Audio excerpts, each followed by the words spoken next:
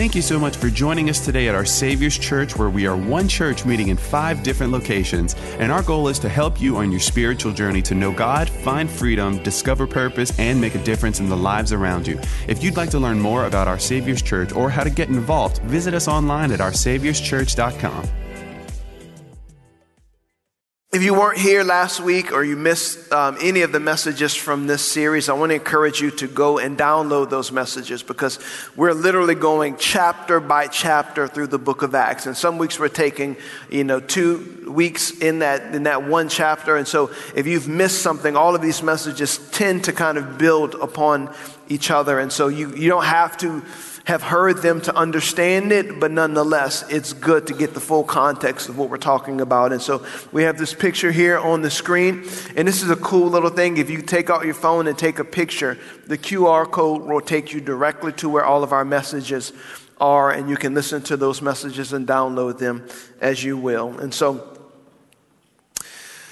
at this point in the book of Acts, God is really blessing the church.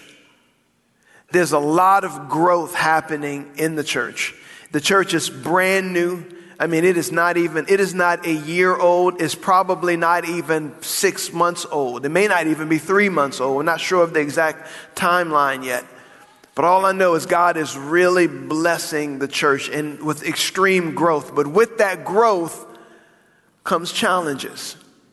How many of you know, if you're parents in this place, you have one kid and it's good, it's challenging.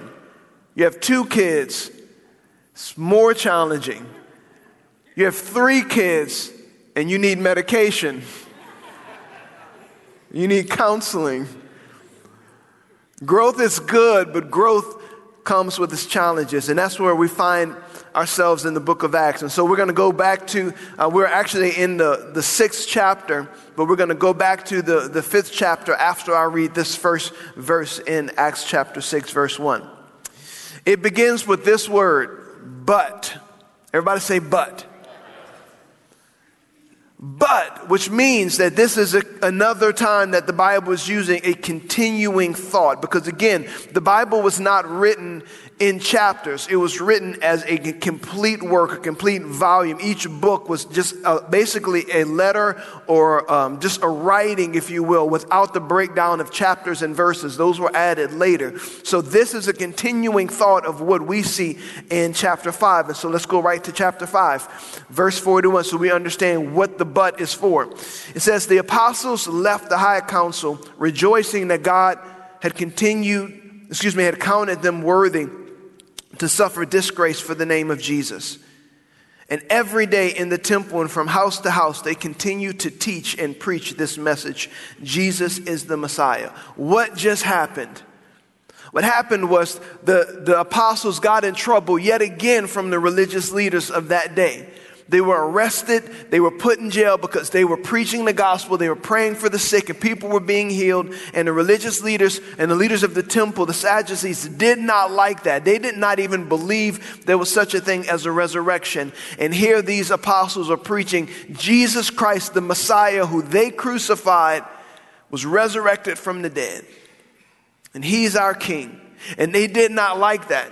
And so they arrested them, they put them in jail, and of course an angel came, opened up the door to the prison, and sent them right back into the temple to preach.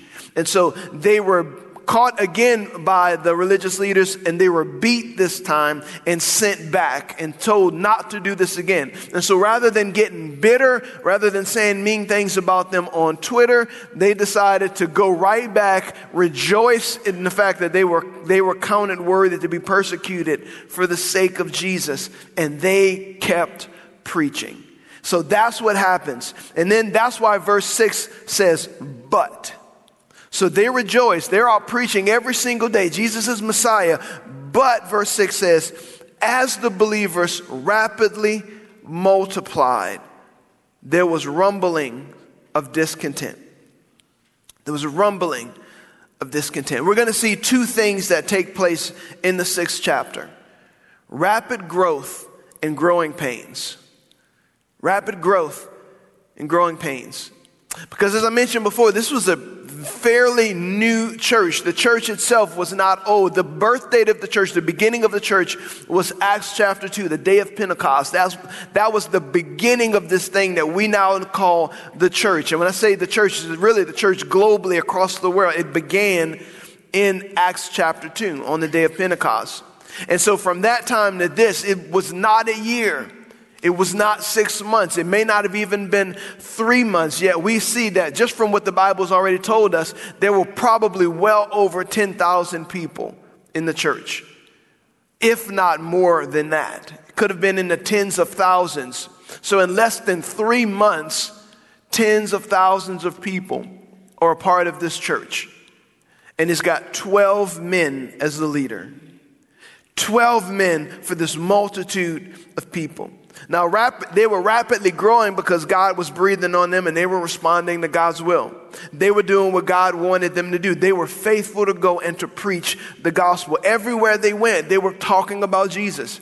Everywhere these apostles went, they were praying for the sick. The sick were being healed, preaching Jesus is the King. Jesus is the Messiah you've been waiting for. Jesus is Lord. And so all of these Jewish people by the droves are getting saved, getting born again. And this is where we find ourselves. This is why the rapid growth was happening. But how many of you know when God is blessing us, the devil is always trying to get in there? And we've taken a look already at some of the ways that the devil was trying to attack the early church. The first way he tried to attack them was through persecution. He tried getting the religious leaders all stirred up and coming after them to persecute them and to tell them, you need to stop talking about this Jesus. You need to stop blaming us for his death, even though they were guilty. You need to stop trying to deceive all these people. And they just kept going. They proved, the more they tried to intimidate them, the more courageous they got. That's our heritage as a church. When the world tries to shut us up, we speak all the more. And I'm not talking about speaking for some political agenda. They were not political. They spoke for the kingdom. They spoke for God. They spoke for God. I wish some of us were as bold about the kingdom as we are about our politics. I'll save that for other messages. But the first thing they did is they persecuted them. The next thing that the enemy tried to use, and we talked about this a couple weeks ago, was sin. He tried to get sin in the camp. He put Ananias and Sapphira there, who were hypocrites.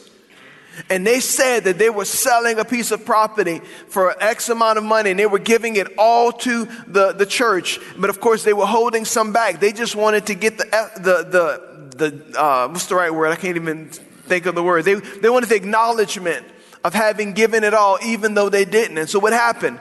God himself judged them and they died on the spot.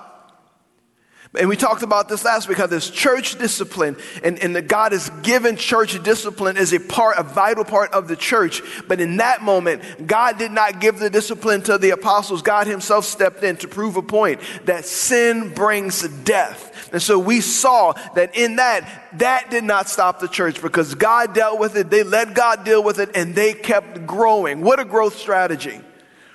God kills people and the church grows. Only God's growth strategy. And so we see that these first attempts at stopping the church did not work. But then we see the next attempt, the next strategy of the enemy that in all honesty has been working throughout churches, throughout the world ever since this moment. He tried sin, he tried persecution, didn't work. Then he tries something else, division and dissension. Churches all over the world divide. God can be blessing a church, using a church to impact the city, to impact the community, to impact the world even. And what happens? People start getting mad and start fighting, they start complaining, they start dividing, and all of a sudden the work of God is stopped. This was the enemy's plan. This is what he did. This is the growing pains that we see in the early church. So once again, let's go back to this verse. It says, verse 1, it says, but as the believers rapidly multiplied, there were rumblings of discontent. The Greek-speaking believers complained about the Hebrew-speaking believers, saying that their widows were being discriminated against in the daily distribution of food. So again, the church is exploding, but like I mentioned before, there weren't yet Gentiles in the church. They were all Jewish people, but there was a difference between these Jewish people. When the Bible is talking about the Greek speaking and the Hebrew speaking, there's much more to it than just the languages that they were using. And I'm going to unpack that more in a second, but let me just say this. Diversity in the church is beautiful. Diversity in the house of God should be the case. There should not be a black church or a white church. There should not be. And I know there are churches within our region where you got, this is the black church, this is the white church. God never said that. God never called there to be a black church or a white church. We may have Hispanic churches because none of y'all would understand what the pastor's saying. That one probably gets a pass. But there's no such thing as a black church or a white church. Why? Because when you get to heaven, it will be a diverse heaven. There's not going to be, here's the black heaven, here's the white heaven, there's the Asian heaven, Latino heaven, where they played salsa. There won't be that. Heaven will be a diverse place. So guess what? His kingdom on earth should look like that. It should look like that. But as I mentioned last week, diversity brings problems. Diversity is beautiful. Diversity should happen. Diversity should happen naturally and organically, but it brings problems. It brings problems. And let's talk about those problems. This verse talks about, again, the Greek-speaking and the Hebrew-speaking believers. Now, again, they were all Jews, but this was more than just, I speak this language, you speak this language. This was a cultural divide. This was a major cultural divide. See, and I'm going to go back. I'm going to give you just a very small history lesson just for a moment to give you understanding and context. When Alexander the Great conquered most of the known world at that time, he brought the Greek culture with him. He would conquer territories and not just leave them to speak their language and do things their way while he ruled.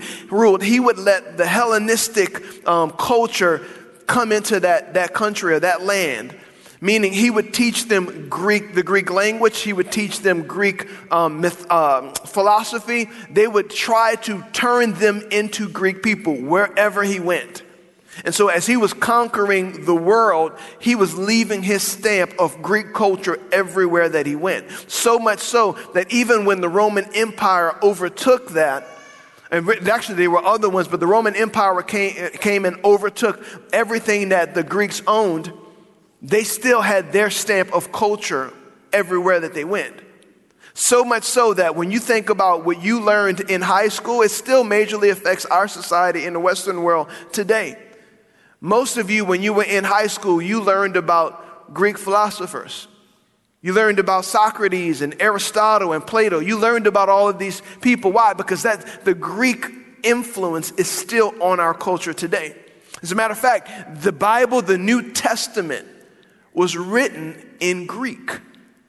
And so it was so predominant in the culture that you had even Jewish people that came from, remember in the book of Acts, in Acts chapter 2, whenever the church was born and Jewish people from all over the world came for the day of Pentecost and God poured out his Spirit, and many of them stayed in Jerusalem because God was moving there. So they didn't go back to the places that they lived that were heavily influenced by the Greek culture. They stayed right there in Jerusalem. And so they spoke the Greek language and were now having to interact with these other Jewish people who spoke the original Jewish language. They spoke in Hebrew. And so you have these Greek people who kind of taken on the Greek culture, but they were still Jews. And you had these traditional Jewish people who stuck to, no, I'm speaking the original Hebrew language. That's the divide that we saw. Now, just to kind of paint a picture for you, a few years ago, I started going to this bakery here in town, and I love food. Many of you know that. But I started going to this bakery called Poparts. Is it Poparts or Pooparts? See, a divide just began in the church. For the sake of this message, we'll call it poo parts.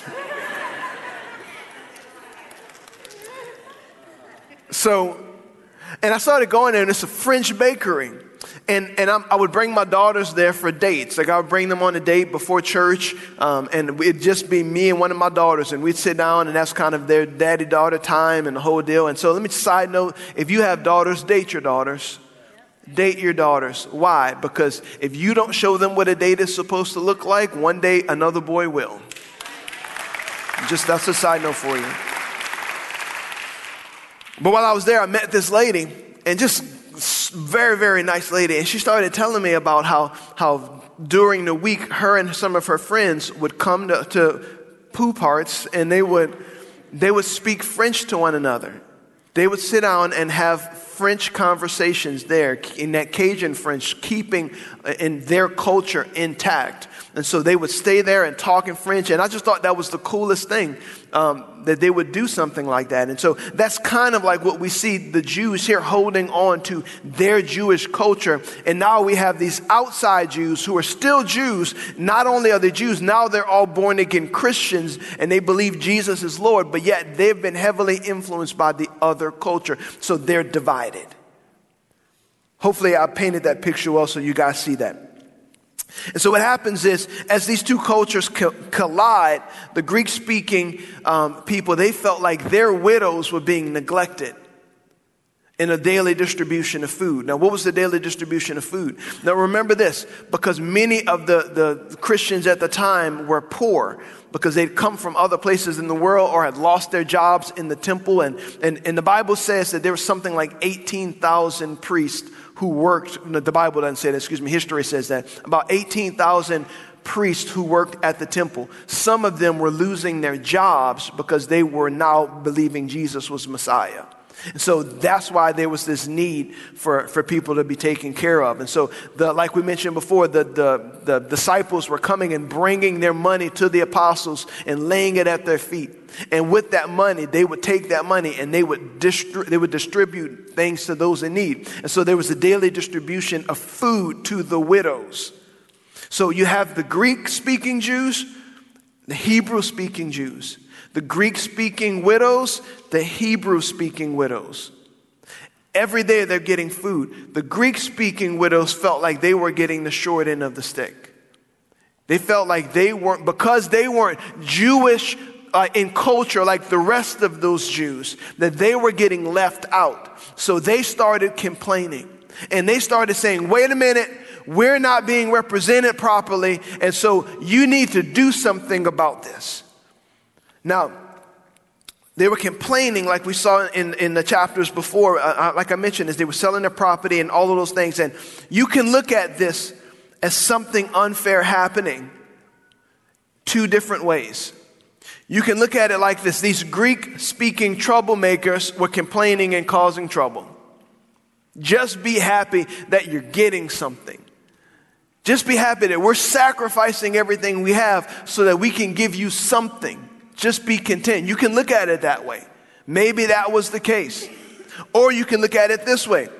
These immoral Hebrew-speaking bigots were holding out on these poor Greek-speaking widows just because of their culture.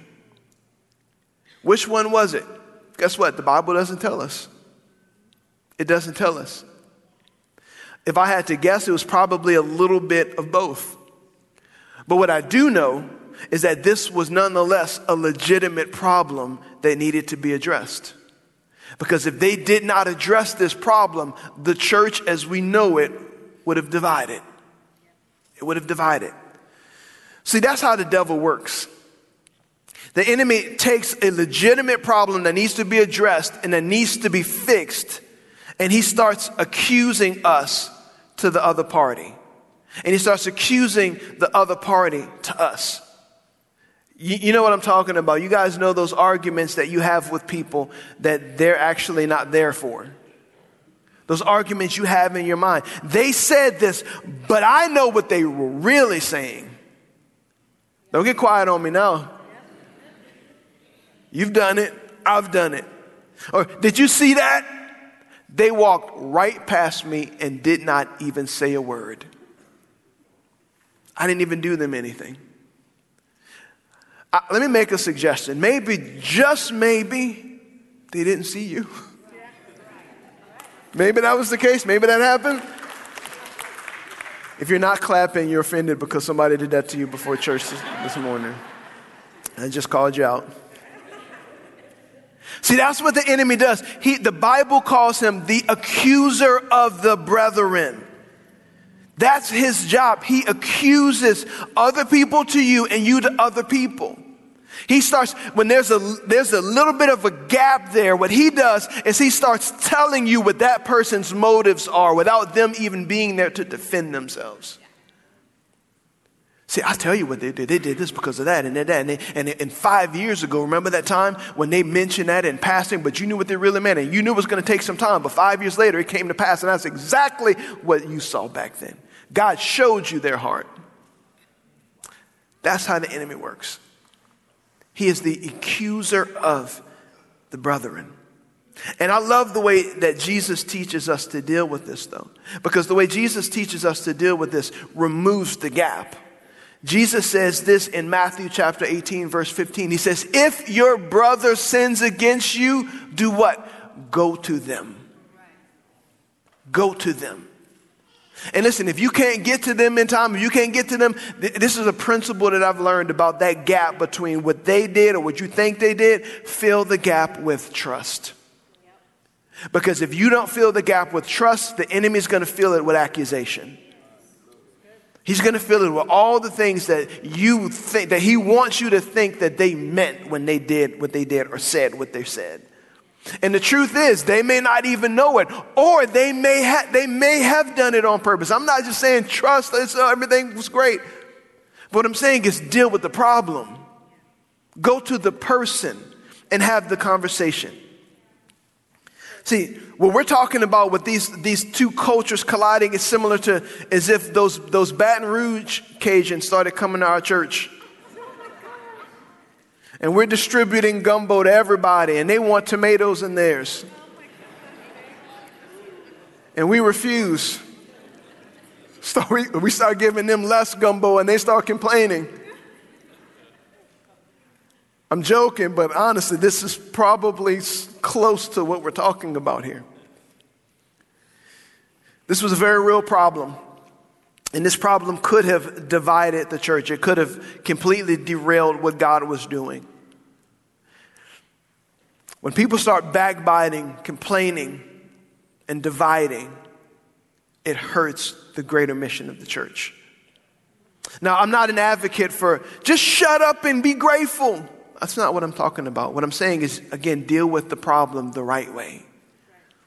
Deal with it the right way. I'm not saying just, it's okay, just always believe the. No, Jesus said go to them. And we live in such a non-confrontational culture.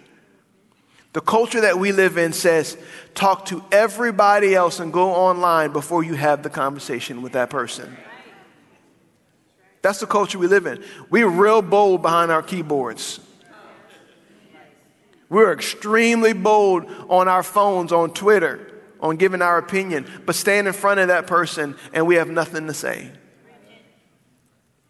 See, the Bible deals with this. That's why Jesus says, go to them. I'm not advocating for just deal with it. What I'm saying is go about it the right way. And what happens is we start to gossip. We start gossiping about other people in the church. And what do I mean by that? And even the leadership of the church. This is what a great definition of gossip. If you never heard this, this is great. This is Pastor Gabe's dictionary, page 412.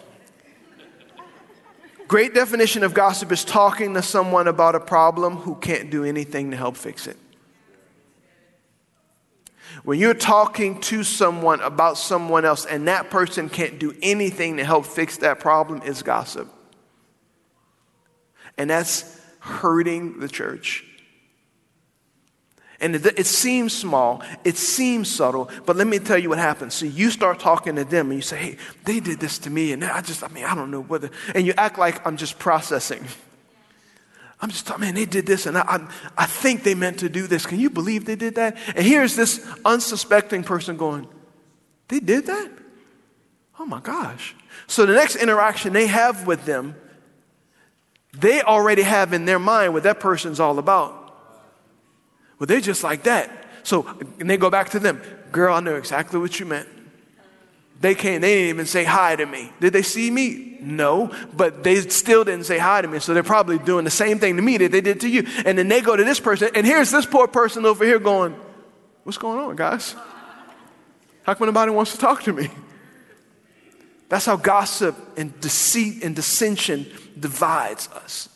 When I'm talking about the church, I'm not talking about the building. I'm talking about the people. The people. So I love how the apostles address this.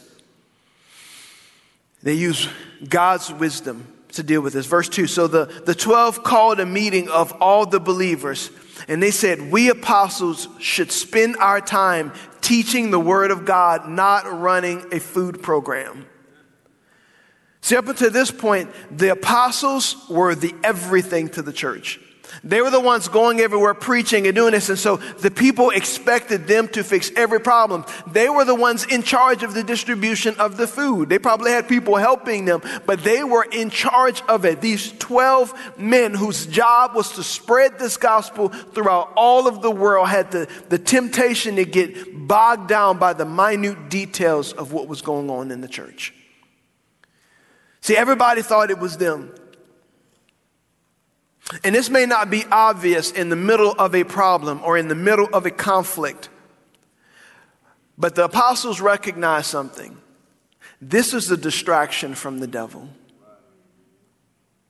This is a distraction from the enemy. It's not that it's not a legitimate problem. Please don't hear what I'm not saying. It's not that it's illegitimate. There's legitimacy to this issue, and the problem needs to be fixed. But if we don't fix this problem and deal with this the right way, the enemy will win. Because what you see is these Greek-speaking Jews aren't getting the same amount of food, and that's unfair. But if you take a 30,000-foot view approach and you look at this from God's perspective, this one small issue can derail everything God wants to do in the earth today. Yep. Different perspective. You don't have to clap. It's right. They had a different perspective, and they saw that this is a distraction from the enemy. The apostles, they basically said, we know our roles and we know our responsibility. And it's not to be everything to everyone. It is to preach the gospel. That doesn't mean that the roles that they're getting ready to set up is not important. It doesn't mean that what's happening is not important. But we've got to know our place in our role. The church was not built on the distribution of food. I love our serve days. Did you guys enjoy that video? You love seeing that? I love that. You don't enjoy that? Seeing that? Okay. Well, I love the fact that we go out and we serve the community and we do all of those things. Those are important parts of reaching our community. But let me be very clear. If we have that without the preaching of the gospel, we become a nonprofit organization and not the Church of Jesus Christ. Our primary mission is to be the church. If we do those things and we serve the community well and we never let the community know about Jesus, then we failed. We have failed. We can support all of the people or organizations we want in the world, but if we are not preaching the gospel, we are missing our call. And the apostles bring it right back and say, listen, our role, we know who we are. We know the part that we play. Our role is to preach the gospel. It's to teach the people the word of God. It's to let this thing called the church spread. And I'm going to come back to this point, but I love how this starts. So the 12, they get everybody together. They don't hide this. They don't do this in the corner somewhere. They say, call the church together. All the thousands of people, get them all together. Let us all talk to them. We're going to all talk about this. And they have a big open setting, and they tell them, look, here's the problem. This is how we're going to handle it, but we are not going to lose sight of our mission. Now, the wording in this I want to talk about. The translation that we use, the NLT, says that we're not going to be in charge. We're not going to run a food program. That's what they say. But other translations say to serve tables. To serve tables. We're not here to serve tables. And which that's probably a more accurate wording of what the Greek language was actually saying. And the word tables that they're talking about, it can be used for two things in the Bible. One, yes, the serving of food, but also it's the exchanging of money. Because remember, the people were bringing the money where? To the apostles' feet. And they kept giving the apostles the money and expecting the apostles to go out and to divvy it all out the way that it needed to be. And so here they are trying to plant this church, trying to reach these thousands of people and get the gospel all around the world. Now they found themselves, okay, I got to take your money. I got to put it the right way. I got to do this the right way. I got to take care of them. I got to take care of them. And before you know it, they're ineffective with what they were supposed to do. Preach the gospel and make disciples. See, sometimes we have to clear our plate. We have to clear all of the stuff out of the way and go, what does God want me to be doing here?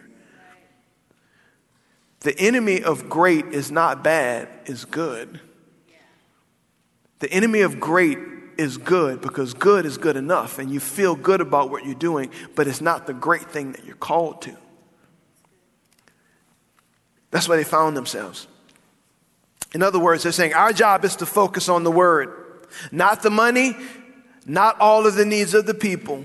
Our job is to focus on the preaching and the establishing of God's word. Now, as a leader, I know one thing. My job is not to do everything in this church. But I also know as a leader, my responsibility is to make sure everything gets done in this church.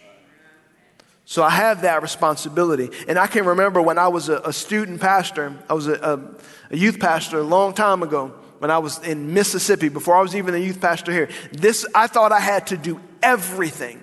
So I would go drive 30 minutes away, pick up kids to come to youth service, bring those kids back to the youth service. We would set up the building so that we can do the youth service. I would do a worship practice with those kids. I would lead worship for that youth group. Don't ask me to sing. It wasn't good. I would lead worship with those kids, probably run a game that I came up with, preach to those kids, tear down the building with those kids, and then bring those kids home.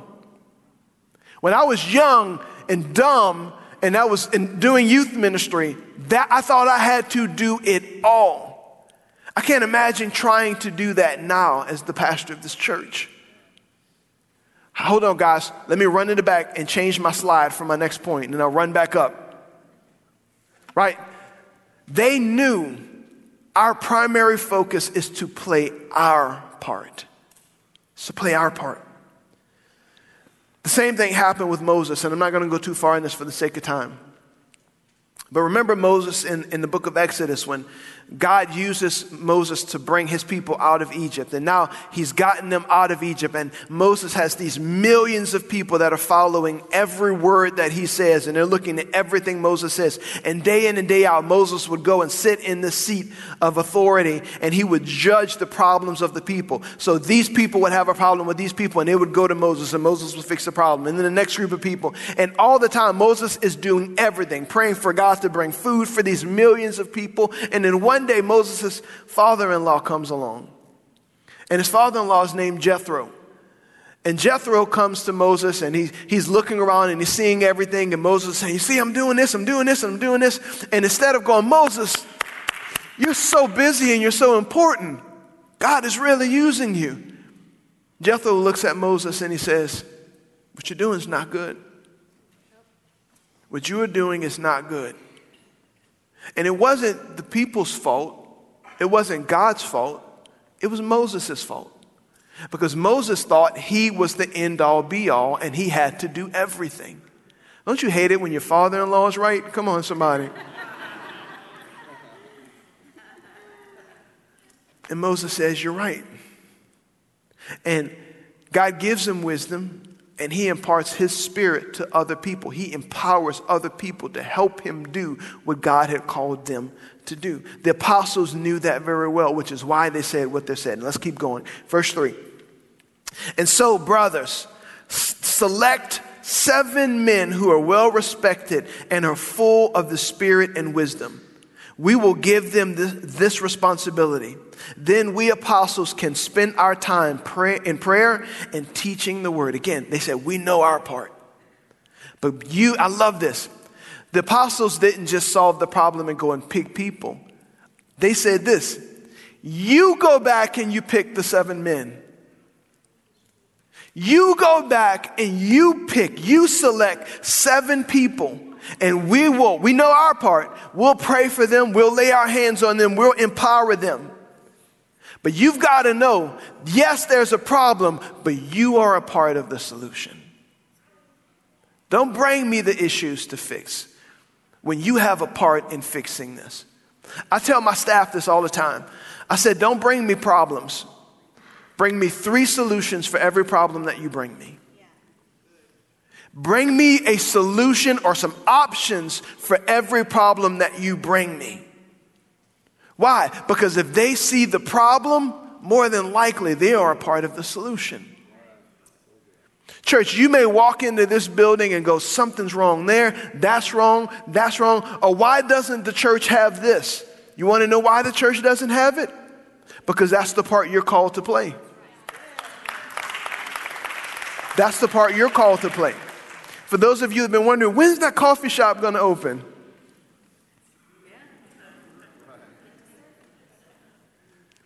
We have a part to play. We are a part of the solution. And I love the way that the apostles put some responsibility back on the people that were complaining about the issue. He says, you go and pick 7 men. This is not a perfect church. This is the body of Christ, but we're not perfect. And you are going to see deficiencies in this church. And you can sit back and criticize it on what it is and what it's not. Or maybe you can realize that if it doesn't have it, it's because it's waiting for you to be that. I wish the church would do more for the poor. Then come help us do more for the poor. I wish the church would do more for the kids in our community. Then I wish you would come and help us do more for the kids in our community. I wish that the church had more people that look like me. Then invite more people that look like you. I wish the church had more people that have my economic status. Then invite more people who have your economic status. You are a part of the solution if you see the problem. You are. But listen, there is a second part to this. And I love the way that the apostles do this. There's a second part to this. The apostles didn't just say, just pick 7 people and give them to us. They said, select 7 men who are well respected and are full of the Spirit and wisdom, and we will give them this responsibility. In other words, give us men with character. Give us men with character. See, sometimes we have people who want to do things in church and want to lead things in church and want to add value in church, but they don't have the character yet, the intimacy with God yet, or the wisdom yet to do it. And God's done this in my life, and I've seen him do it in other people's lives, where he puts a dream in your heart to do something for him, but then he does not let you do it for a while. Why is he doing that? Because he's developing your character, your intimacy with him, and your wisdom. God gives you the dream, yes, but then he puts you in the process to get you to the place where you're fulfilling that. And I'm so glad this was not planned the way this was written. This is the way it fell. But Dustin and Heather Jordy sat there in the back with a dream in their heart to be missionaries to Haiti for 8 years. What was God doing? He was working out the scenarios around them, yes, but he was working in them to prepare them for that. Because they weren't ready to go there yet. And God put them in the process of that. And so many times in churches, and I'm going to have to be honest, I'm guilty of having done this in the past myself, of putting people in leadership positions that are not ready for that leadership position yet. And it ends up hurting them, and it ends up hurting the body. I love the way the apostles did this. They said, give us men with character, with intimacy with God, and with wisdom. And that's why, just to teach you something extra on a side note, because I've heard so many people misquote this scripture, that's why the Bible tells us not to lay hands on people suddenly. It's not because if you lay hands on somebody, a demon's going to jump off of them and get on you. I know for some of my Pentecostals, that's what you were taught. That's not right. What it was saying is when you lay hands on someone, you are saying, I stand with them and I'm appointing them for this leadership role.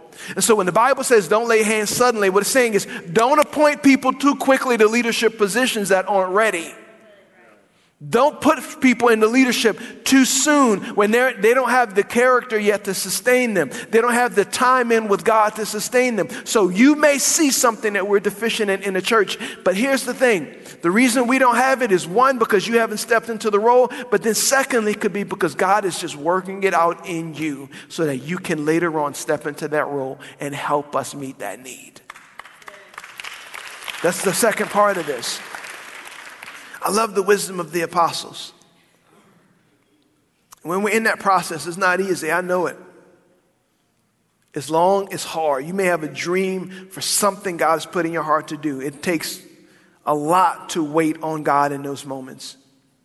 And let me just tell you something, because you may think that you're waiting on me or waiting on one of the leaders, or you're waiting on Pastor Jacob Aranza, or you're not waiting on us.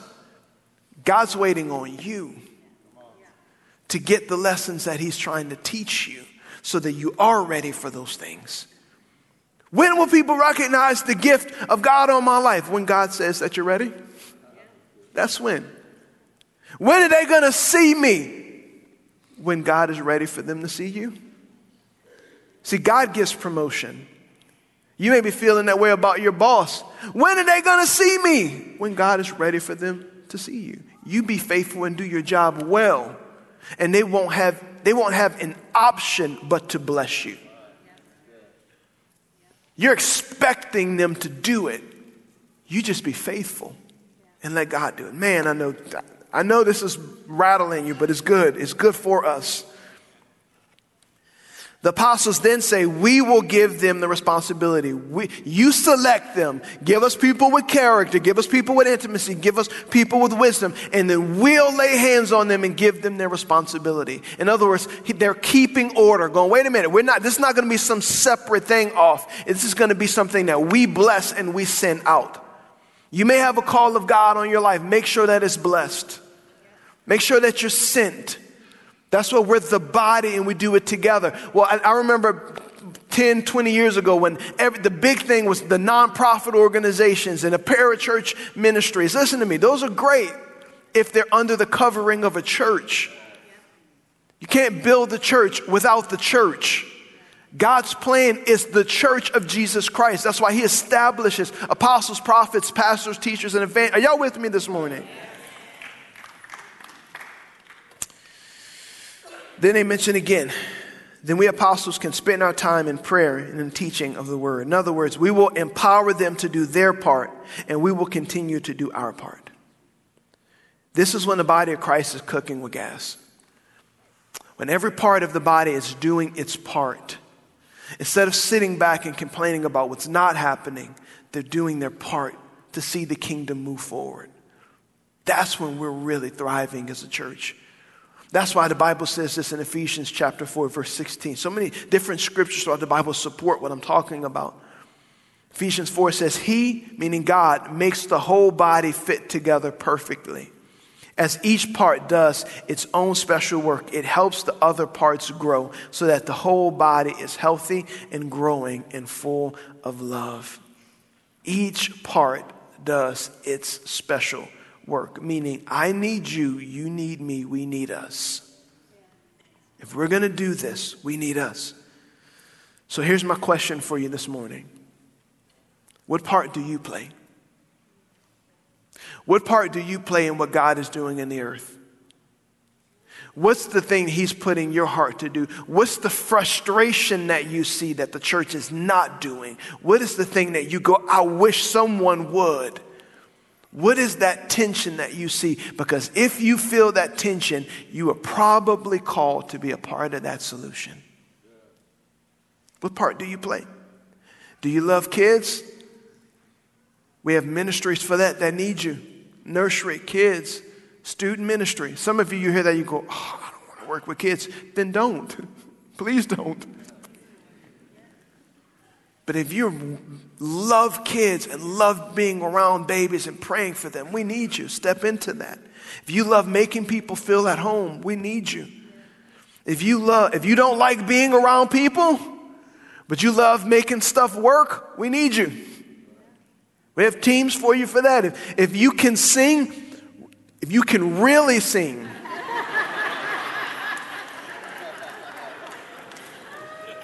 don't come to DeMar and Jenna with this, my mama said I can sing stuff. Don't do that. Because then you'll get hurt and offended and leave the church. If you can sing, we need you. If you can play an instrument, we need you. If you love teaching people, we need you. What part do you play? Verse 5, everyone liked this idea, and they chose the following: Stephen, a man full of faith and the Holy Spirit, and we'll talk about him in the weeks to come.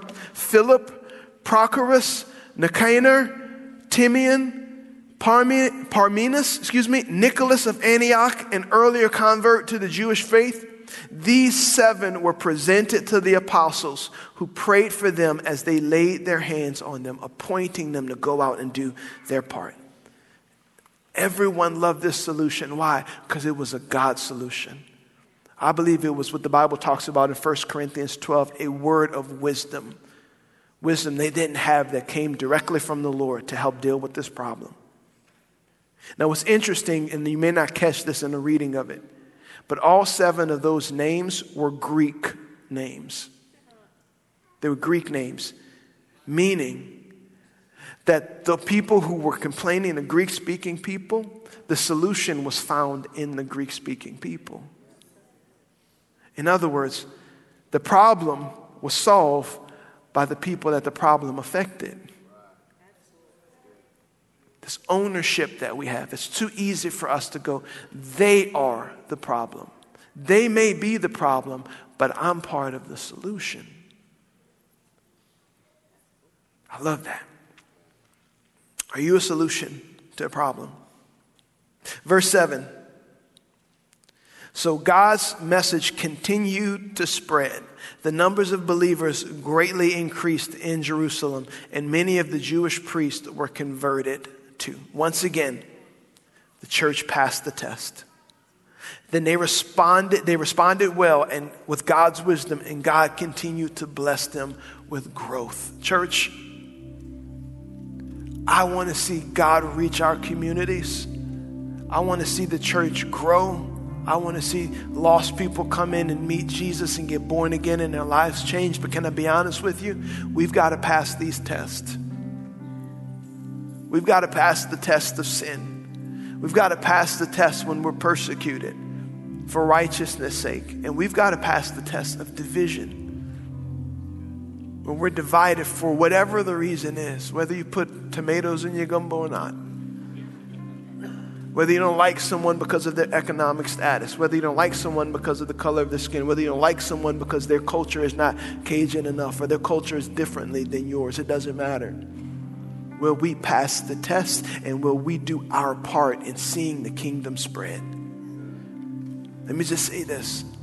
It's not all dependent on me. It's not all dependent on my staff. As a body, we need you. What part do you play? Let me pray for you. Father, I thank you for your word. Thank you, God, for the challenge this morning to help us see our roles, our lanes, where we should stay, what we should do, how we should thrive. But I pray, God, that you would help us. I pray that even this morning you would begin, and I'm really asking you this, Father. Begin the process of putting dreams in the hearts of the people in our church. Help them see visions for problems that they see. Help them see themselves as solutions to things I don't even see. We may not even see. Things we may not even see coming that they see and they know. But I also pray that you would develop in them the character, develop in them the intimacy with you, and develop in them the wisdom. And sometimes that just takes time. Help them be okay with the process. You're not a microwave oven God. You take your time. You're a crock pot God. You put us in, you make us wait because it's developing us. Thank you for developing us. And I thank you promotion comes from you. Let this body be fully functional, all doing our part to see your kingdom spread. In Jesus' name. Now, with everybody's eyes closed, heads bowed, I'm going to stay in that place of prayer. I'm going to ask you the most important question you've ever been asked. Are you born again? So I'm talking about the body doing its part, but you may say, Pastor, I'm not a part of the body. I'm not born again. I'm not saved. I've never been born again. And I'm not talking about you are born again and there's sin in your life. And that's the case, you just need to repent. You need to ask God to forgive you. But if you've never been born again, never had that moment, that line of demarcation where you step over the line and go, from this moment on, I belong to him. He is now the Lord of my life. Jesus said it this way: you cannot enter the kingdom of heaven unless you're first born again. First born again. If you would say, Pastor, that's me. I want to be born again. I want to pray for you. And I'm going to tell you about a process as simple, as easy as ABC. A, you admit that you're a sinner. B, you believe that God sent Jesus to die on the cross for you. And C, you confess that he is now the Lord of your life. If you say, Pastor, that's me. I want to be born again. Will you pray for me? I want to acknowledge who I'm praying with. On the count of three, I want you to just lift up your hand. 1, 2, 3. If that's you, if you say, I want to be born again, I want to pray for you. Anyone in this place? Thank you. I see your hand. Thank you. If you didn't raise your hand, I'm going to give you one more opportunity to say, that's me. I want to be born again. Include me in that prayer, Pastor. 1, 2, 3. Well, let's pray. Church, if you will, say this prayer out loud with me. Say, dear Lord Jesus, I believe that you are the Son of God. I believe on the cross you died for my sin, for my guilt, and for my shame. I believe you faced hell so I would not have to go. You rose again from the dead to give me a place in heaven, purpose on earth, and a relationship with the Father. So I turn from my sin. I repent of it. And from this moment on, God, you're my Father. Jesus, you're my Savior. Holy Spirit, you're my helper. Heaven is now my home. In Jesus' name, amen.